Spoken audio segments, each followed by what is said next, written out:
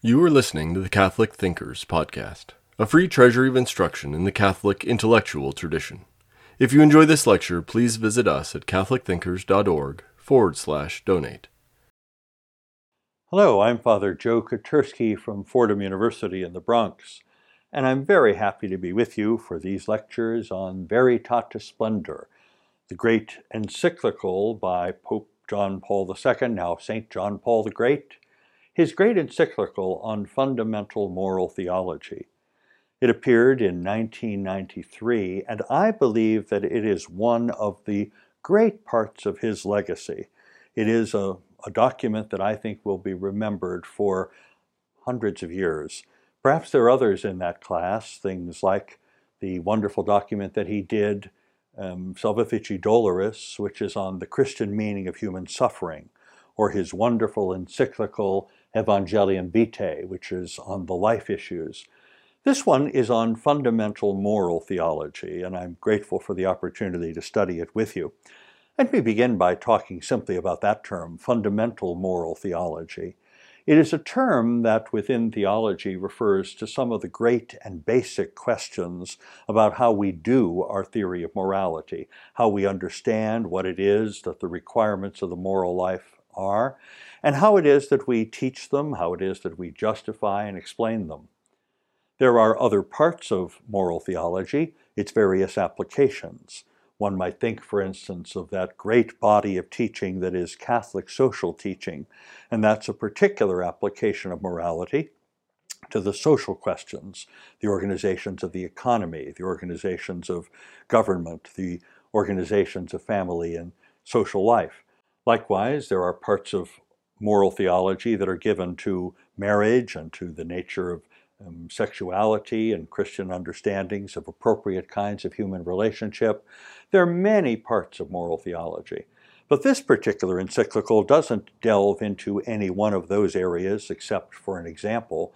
Instead, it concerns the basics of moral theology, some of the really fundamental questions about human nature and their implications for our moral doctrine, as well as the project of coming to understand how to defend, how to justify those particular stances. So in a way, fundamental moral theology is like philosophical ethics in that great theories of philosophical ethics always have a strong theoretical foundation before they begin their applications to particular questions. One might think, for instance, of Aristotle, who has a theory of morality that's based on the nature of virtue and human excellence. Or one could think of the utilitarians, who try to analyze the consequences of things and make some rules with respect to ethics on the basis of maximizing the pleasure and minimizing the pain. Or perhaps you know of Kant and the various kinds of deontological ethics that are within his tradition, where it's a matter of reason laying down various principles of morality for one's own use, and doing so in a way that is consistent and non-contradictory in universalizing those maxims. All of those are interesting approaches to philosophical ethics. This encyclical by John Paul the Great is that kind of document, one concerned with the fundamental questions, but for Catholic theology, it is invariably a matter of the two wings of Catholic thought, the wing of revelation or faith and the wing of reason, usually associated in this dimension with philosophy. So the question is how faith and reason are integrated, how there are contributions from revelation, and how there are contributions from reason, especially philosophical reason, as they work together to try to answer some of the great questions of ethics. This is one of the great parts of John Paul II's great program as a pope. There were so many parts of his legacy. He was, after all, so influential with the fall of communism. He was, indeed, deeply involved in the internal renewal of the Church with the promulgation of the new Code of Canon Law. He was involved and very, very deeply integrated in the process of producing the Catechism of the Catholic Church. He was involved in the effort to bring about the completion of the renewal of each of the rites of the sacraments. He wrote a baker's dozen of encyclicals. This one makes a particular contribution that I think that will be of enormous importance for many, many years to come. It is in the form of an encyclical. An encyclical is a papal document. The tradition of papal documents in this particular form goes back several centuries. It's an encyclical or a letter that is written with a very widespread circulation. Most of the encyclicals, including this one, are designed for the brother bishops of the Pope, and one sees here in Veritatis Splendor that the document is especially addressed to his fellow bishops. But they are intended to have a wider range of readers than that. It is a matter of speaking perhaps to all the clergy, to all the Catholic faithful. Some of them even go so far as to say that they are directed to all people of goodwill. I think that when John Paul II wrote this in collaboration with his team there in the Vatican, I think they were very mindful of the fact that this would have wide reading, including here for the International Catholic University, that many of us would be interested in studying this. But in particular, this encyclical is written to the brother bishops of the Pope. And the reason why he does so is that he is very mindful, as they are, that the duty is upon them to constitute the magisterium, the Pope in particular, but the College of Bishops as a whole, and each individual bishop, as a bishop, has a special obligation to be a teacher of the faith.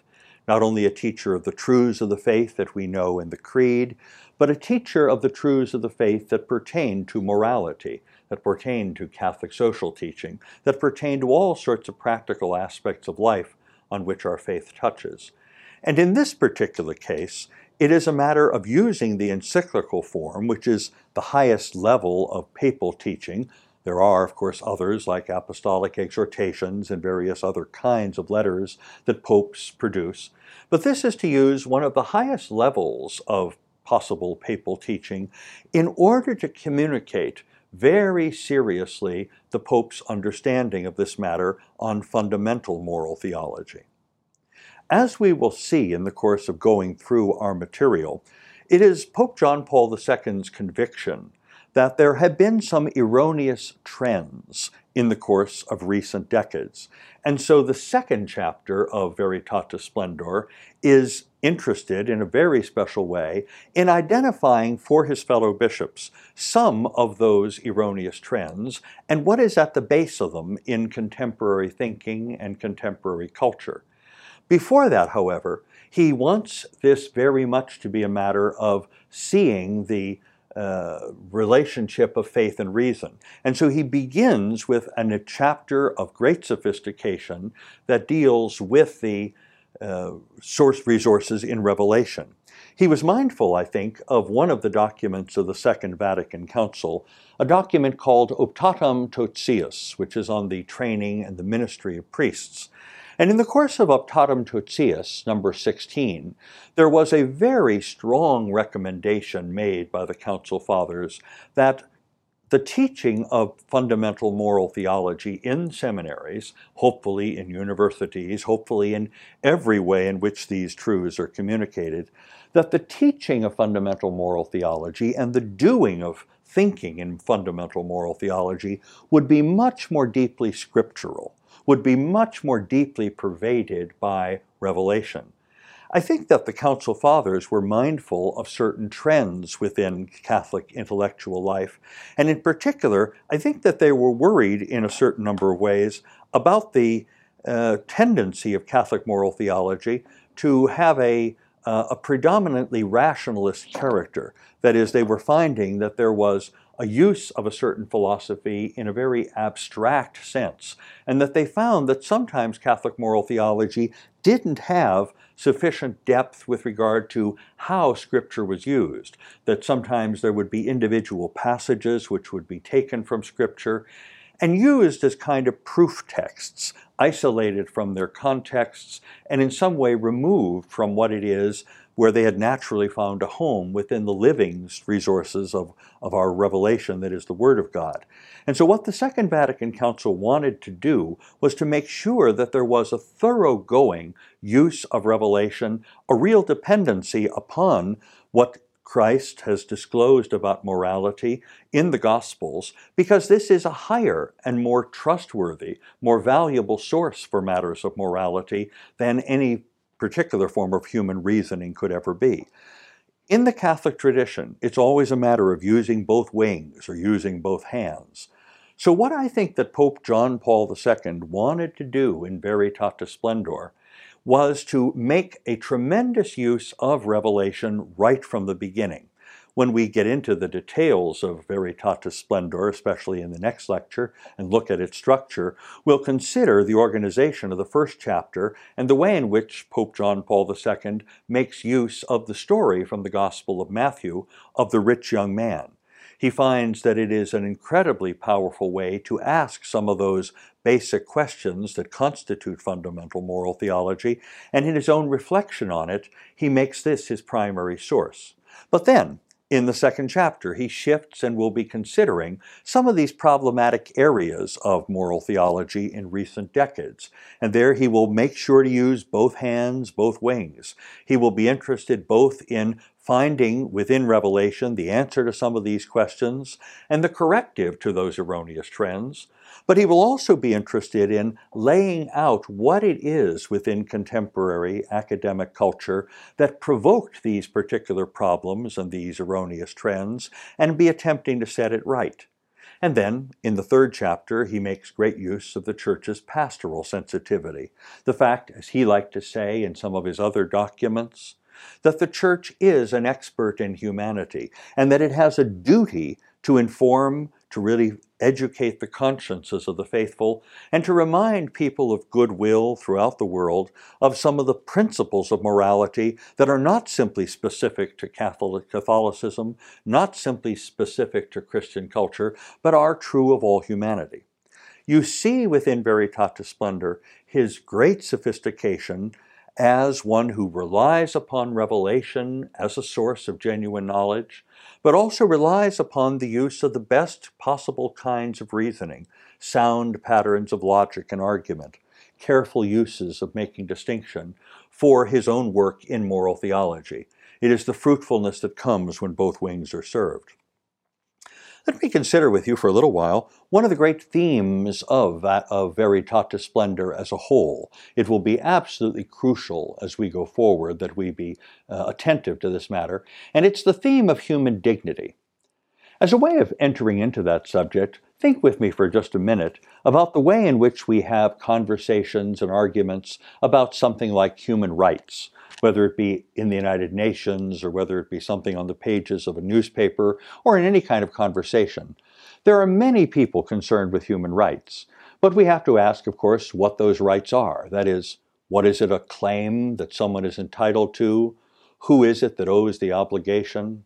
What is the basis of that particular claim? What are the limits and extent of the claim as it can be used? But ultimately, when we get down to making an argument about human rights, we have to come and say, well, why is it that anyone has them? It might be that a right is just a civil right and belongs only to citizens. We might also want to say, no, there are things deeper than that, things that pertain to human nature, things that pertain to the basis in a human being's existence that are the source of those rights. We will hope that they will be protected in a given culture by the resources of law, but even if the particular culture or the particular jurisdiction does not protect them by law, we might still want to say that there is a human right. But why? Ultimately, it is because there is a human nature within the person, and that human nature is something that is common to every single human being, and is something that has a meaning and a value because of what it is. Now, the attempt to argue that philosophically can go a certain distance. We can make a certain progress. We can be compelling in certain ways. But there are other ways, other respects, in which we really need a theological source for this. You will see within the document Veritatis Splendor and other documents by Pope John Paul II, you will see this enormous sophisticated pattern of argumentation suggesting that ultimately we need to think in terms of human dignity, a dignity that comes from human nature precisely because it is something that is so distinctive in all of the cosmos. We are made in the image and likeness of God. While every creature of every kind in the entire cosmos is made by God, and therefore, as the effect of his causality, bears some likeness to God, there is something so distinctive about our kind that we, according to the teachings of Genesis, relied upon and emphasized, confirmed by the message of Jesus, we are made in the image and likeness of God. And even if that image, even if that likeness, has been in some way damaged by the fall, subsequently damaged even further in the course of the history of human sinfulness, even if there's been damage to it, nonetheless it retains an importance precisely because of this likeness to God, this structural similarity, that we are very much made in his image and need to be restored to that image in its perfection by Christ and by the church which Christ founded. For Pope John Paul II, this notion of human dignity is a way in which to explain that idea that will resound with effect in our contemporary culture. People, in a way, get the notion of dignity, and yet they can be led by thinking about human dignity back to the source, back to the real justification for the claim, which ultimately is a theological justification. So I alert you to this theme about human dignity because I think it pervades this entire encyclical. But I'd also like, here at the start, and before we begin to look at the details, I'd like to talk with you for just a minute about the way in which crucial terms like that are used. It seems to me that we need always to be very careful about trying to understand the meaning that a given word has. It could be, in a given context, that a word will be used with exactly the same meaning, used univocally, in the entire course of a conversation. Fine. Sometimes we use a word and we use it with entirely different meanings. In philosophy, we call that an equivocal use of terms. To give an example, the word bank. If I were only talking about financial institutions, I could have a good hour-long discussion about many such institutions and use the word bank univocally, only talking about financial institutions. But then suddenly, if I shifted and started talking about the bank on the bank of the river, I'd be using the same word, but I'd be using it as a different term. That is, a word with a new and distinct meaning, a word that's a meaning that's utterly unrelated to the financial institution. It simply means the side of a river. I could even, if you wanted to be cute, talk about the plane banking over the bank on the bank. I can get three meanings and even more. As long as I'm clear on the meaning of terms, I can use them without confusing anybody. But in addition to purely equivocal meanings, entirely different, unrelated, and in addition to univocal uses, where it's exactly the same, I can also use words analogically. That is, I can use the same word in different meanings, but the meanings aren't totally unrelated. The meanings are related, but they're not exactly the same. There's an important difference. I bring this up, let me state with the word bank just to use my example. Supposing I bank on the skill of the pilot, banking his plane over the bank on the riverbank. I'm using the term I bank on the skill of the pilot in that I trust the pilot's skill, like I trust the financial institution. And there's a way in which there's an analogy there because of the trust, even though the nature of the trust is very different. Trusting in the financial institution is one thing, trusting in the skill of the pilot is another. I can use it analogically. I bring this up because I think the word dignity, as used in papal documents, as used in general discussion when we're talking about human dignity as the source of human rights, I personally think that the word should be understood analogically and not univocally. That is, I think it has different meanings that are related, but not entirely the same. And I think that that's going to be crucial to this particular understanding that we are attempting to come to of the document Veritatis Splendor. Many times within Veritatis Splendor, at the very heart of this document, is a strong sense of human dignity as something that absolutely everyone has. A dignity that comes simply by virtue of having a human nature. And so from the moment of conception until the moment of death, as long as we have existence on this earth, there is a dignity simply because of the nature that we have. It's something that pertains to the unborn and pertains to the aged. It pertains to those who are healthy and well and working and functioning. It pertains to those who are sick, those who are impaired, those who are in some way compromised.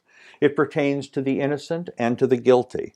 And so that we say, and we're thinking, for instance, about imprisonment or any part of the penal system, we expect that the person, even if that person is a criminal, if they've been convicted by a jury of peers with a reasonable way, with sufficient evidence, even the person who is guilty is still entitled to being treated with human dignity. And there are things that we think one ought not to do to a prisoner. Likewise, we insist that even if a person is not functioning well because they've been cognitively impaired, if they are seriously ill, if they've been paralyzed, nonetheless, we hold that there is an absolute and crucial need to treat them with dignity. So the first sense of dignity that I'm adverting to, and that I think is prominent in this document, is a sense of dignity in which what we're focusing on is the way in which we must respect any human being from the moment of conception until the moment of death throughout the entirety of the course on earth. We must regard them with a certain dignity and treat them in a certain way. But I think that there's a second meaning of human dignity, and it comes out in the pages of Veritatis Splendor. I'll be sure to try to point it out when we get to that passage. But I'd like you to be alert to it right at the start here because of its enormous importance for Pope John Paul II. Namely, there is a dignity that is a moral dignity. It comes from acting in a way that is in accord with the moral demands on us, the moral demands on us placed by the will of God, whether it be formally by God's law in the Ten Commandments, or whether it be by the natural law, the way in which God has made us of a certain nature and put within us the norms of morality there for us to discover. If one is acting in accord with the natural law, if one is acting in accord with the Decalogue, with the divine law, one retains one's moral dignity because one is doing God's will.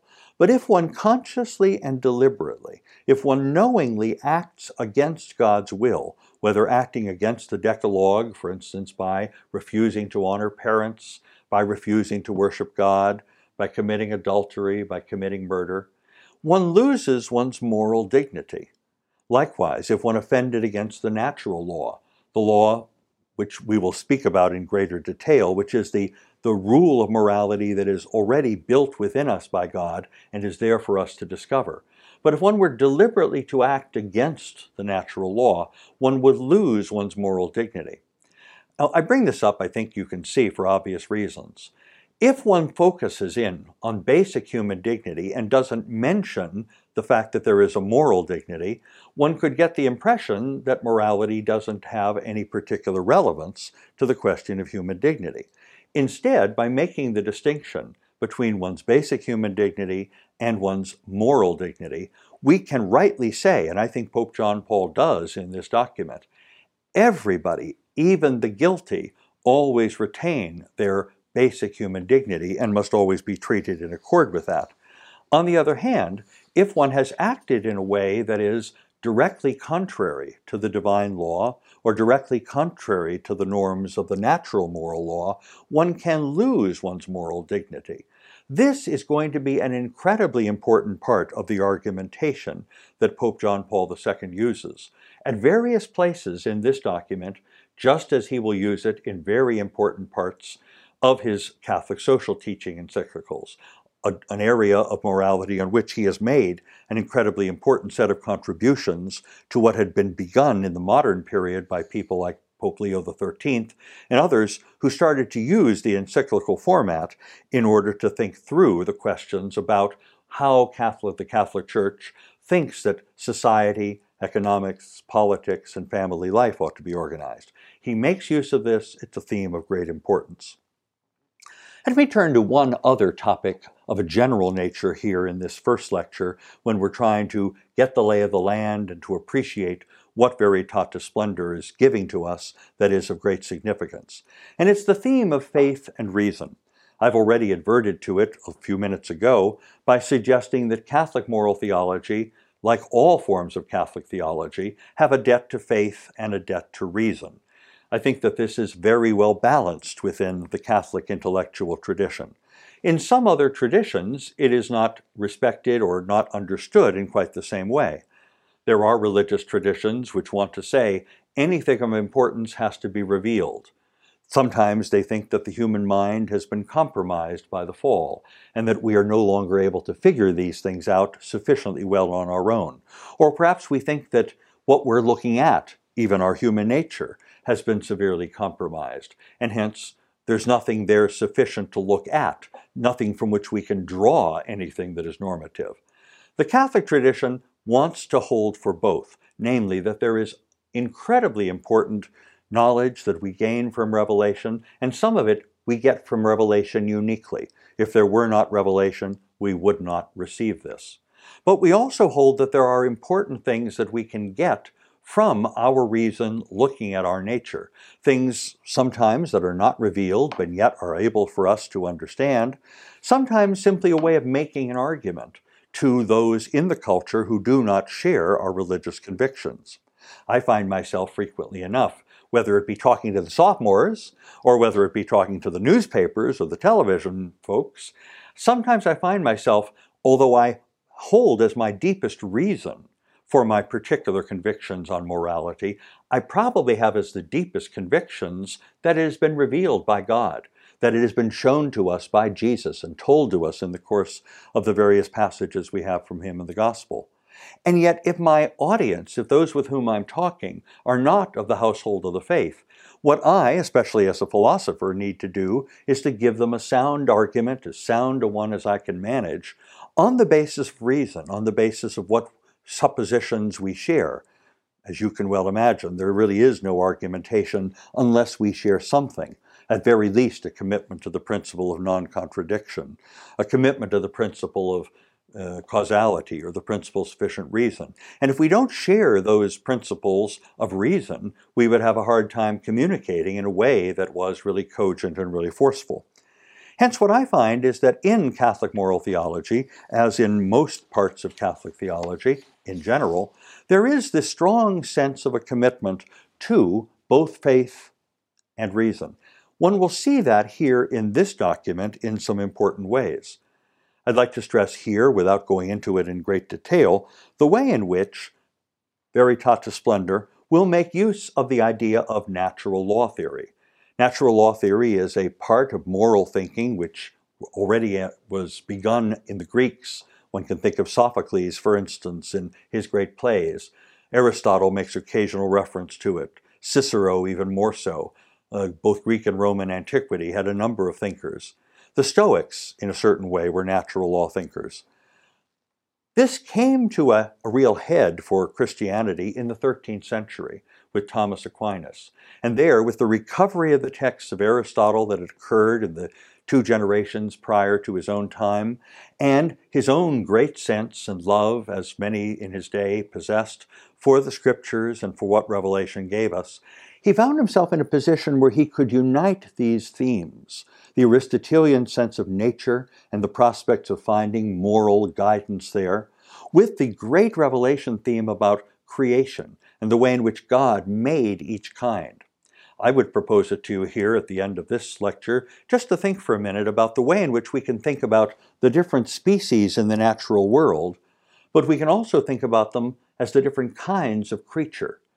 Creation and nature come together for the Christian because we believe that God is the source of all nature and of all the kinds of nature.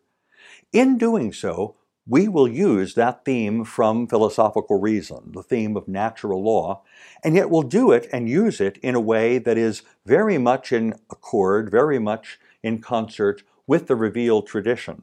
Places like St. Paul's first letter to the Romans in its first and second chapters, when Paul himself uses the language of the law, thinking of the Decalogue, but also the law that was already present to people before the law, the Decalogue, was given, and that remains within our hearts as a source of moral knowledge.